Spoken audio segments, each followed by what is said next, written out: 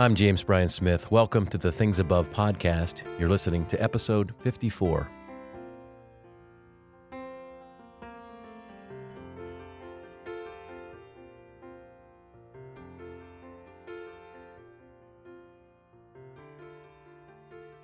If this is your first time listening, this is a podcast for what we call mind discipleship. That's a term we really like because there's lots of different kinds of discipleship, and Greg Boyd said the most important kind of discipleship is mind discipleship, which means where we set our minds, what we think about, what we reflect on. And I fully believe that Greg is right, and that's why we're doing this podcast, to help people set their minds on things above. That's from Colossians 3:2 from the Apostle Paul. So each week we try to offer an encouraging thought from above to set your mind on and to dwell on and think on and see if it can give you some encouragement or hope or faith. And so today's thought from above is this: faith is acting on what you believe. One of my favorite characters in Christian history is George Mueller. George Mueller was a 19th century preacher and teacher and businessman. He actually started a number of orphanages all across England. And Mueller was a man of faith. Mueller was described as a person of great faith because he never actually asked for money when he established these orphanages. He felt that God said to him, I want you to do this work, but don't ever ask for money. And so Mueller would pray. And lo and behold, money always came to him. He always had the money when he needed it, in the amounts he needed. So when you read Mueller's journal, you're kind of blown away by this person of faith. And one of the stories that I love about Mueller is a story about when he was crossing the Atlantic Ocean from England to go to Canada. And so Mueller was on this ship, and the ship encountered this incredibly dense fog. And the fog forced the ship to go very slowly. And they were going to be several days behind when they were to arrive in Quebec. And so George Mueller, this is how the story goes, approached the captain. And this is what he said to the captain. He said, Captain, I've come to tell you that I must be in Quebec on Saturday afternoon. Well, the captain said, this is impossible. And then this is what Mueller said. He said, very well, if the ship cannot take me, God will find some other way. I've never broken an engagement in 57 years. Let's go down into the chart room and pray. So this captain is like, well, this man of God wants me to go down and pray with him. So they go down and they're starting to pray. And the captain says, Mr. Mueller, I need to just let you know, do you have any idea how dense this fog is? And Mueller said, no. Mueller said to the captain, my eye is not on the density of the fog, but on the living God who controls every circumstance of my life. So Mueller kneels down and prays this really simple prayer that God would make a way. And when he gets up, the captain thinks, well, I guess it's my turn to pray. And he starts to pray, and Mueller says, no, you don't need to pray. And the captain is stunned, like, this guy doesn't want me to pray? Who's telling me? And this is what Mueller said. He said, here's why you don't need to pray. Because first of all, you don't believe that God will answer the prayer. And second, I believe God already has answered the prayer. So therefore, there's no need whatever for you to pray about it. And the captain's incredulous. He's like looking, going, who is this guy? And Mueller concludes, Captain, I've known my Lord for 57 years, and there's never been a single day that I've failed to get an audience with him. So what I'd like you to do, Captain, is get up and open the door, and you will find that the fog has gone.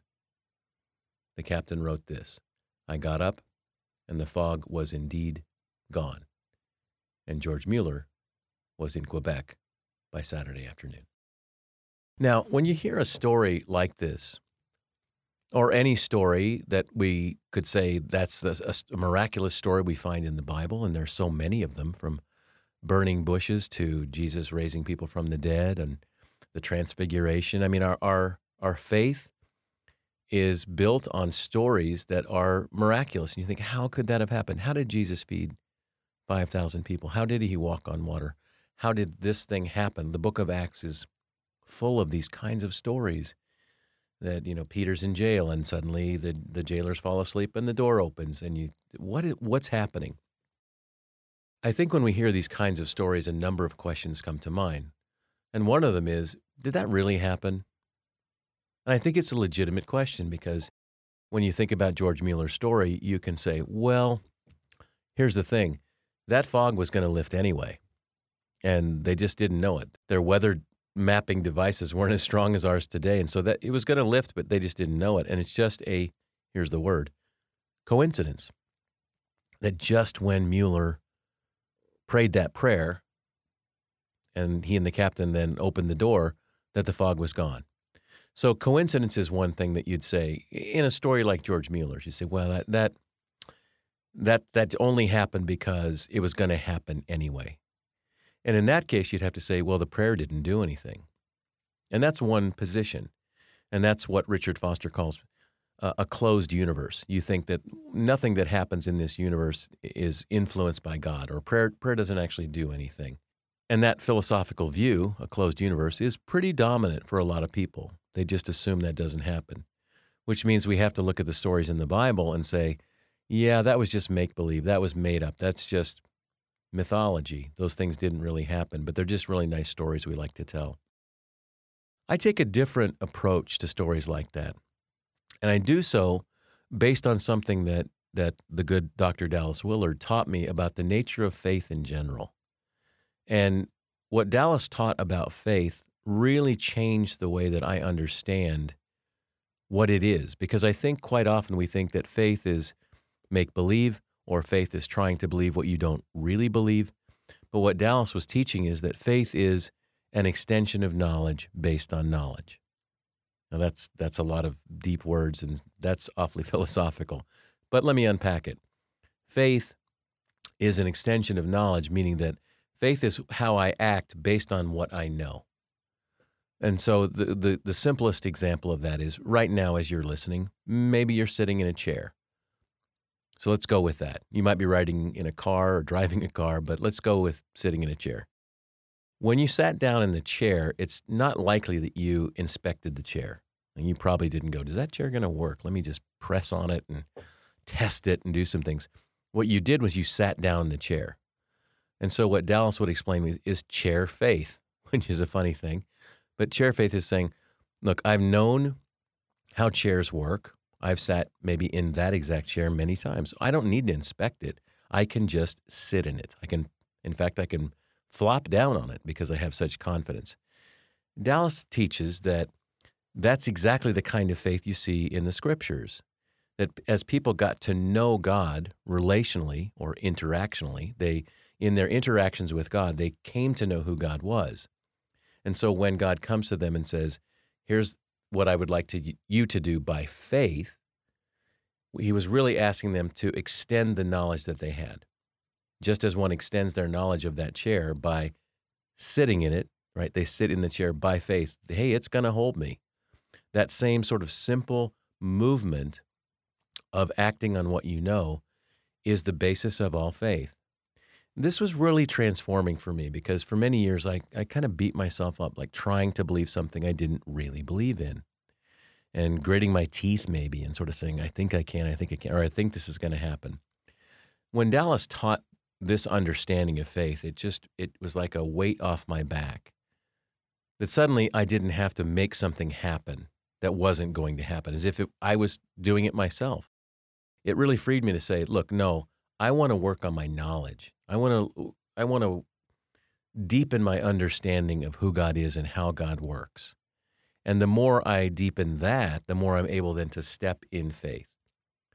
So from that perspective, let's look again at the Mueller story. So what is Mueller saying? He's saying, look, to the captain, I've had an audience with the king for lo these many years. I think it was 57. I've had interactions with God. I've come to know God. I know how God works. And because of that, when I pray, when I ask, I'm asking in faith, which is what? An extension of knowledge. I've come to know this God. In other words, I've asked God before for things. I've come to know what that God is like. I've come to know what that God is capable of doing. And that's why I can pray in faith, because that's what you're doing. You're praying in faith. It hasn't happened yet. If something has already happened, you don't need faith for that because that's in the past. So we need faith for the future. And so here I am praying now in the present, praying about something for the future. And as that happens, then I'm taking a step in faith.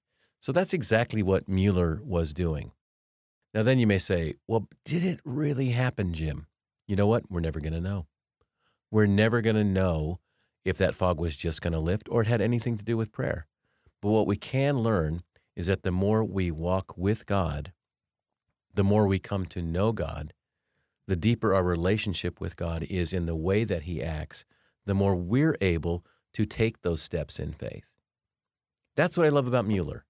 He was just this guy who lived all these years with God and said, every day I'm going to be with God. I'm going to pray. I'm going to see how it works. Now, some may say, there's another caveat here. Well, I mean, why would God do that? Why would God lift that fog? Once again, we have to step back and say, I don't know. It's a mystery. Because I don't know exactly what God was up to in that particular situation.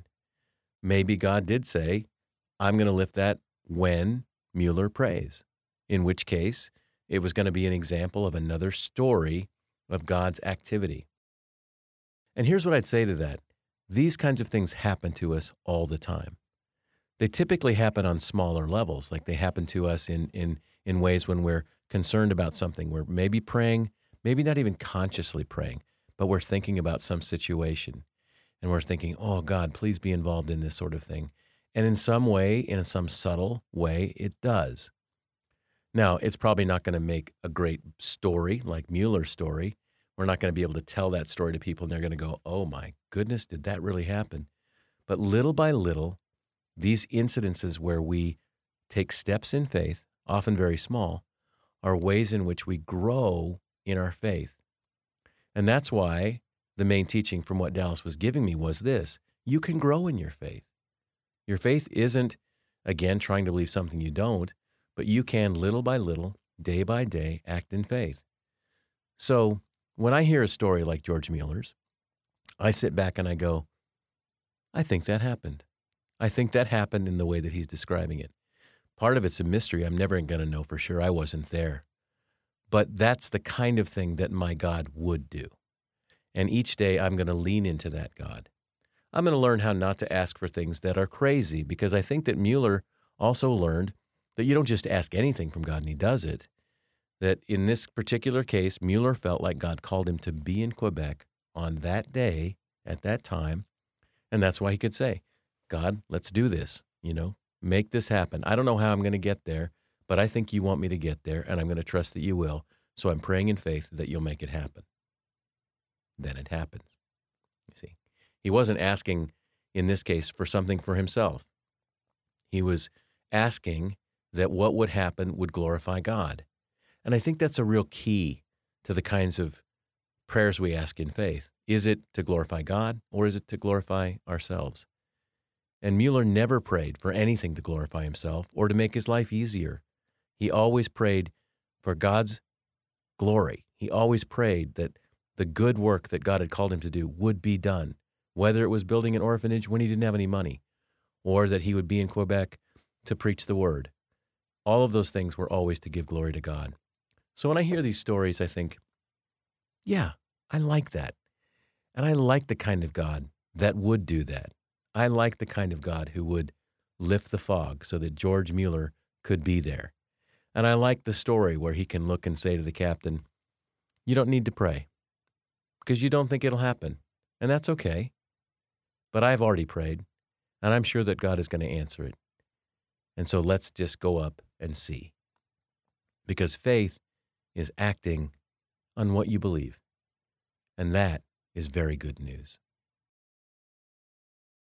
I hope you'll join me next time for episode 55. Until then, you can find me on Twitter and Facebook at James Bryan Smith. And you can learn more about this podcast at apprenticeinstitute.org. If you enjoyed this episode, please share it with a friend. And you can also subscribe, which means you're going to get them automatically each week. My hope, as always, is that one day if you're asked, what's on your mind? Your answer will be things above.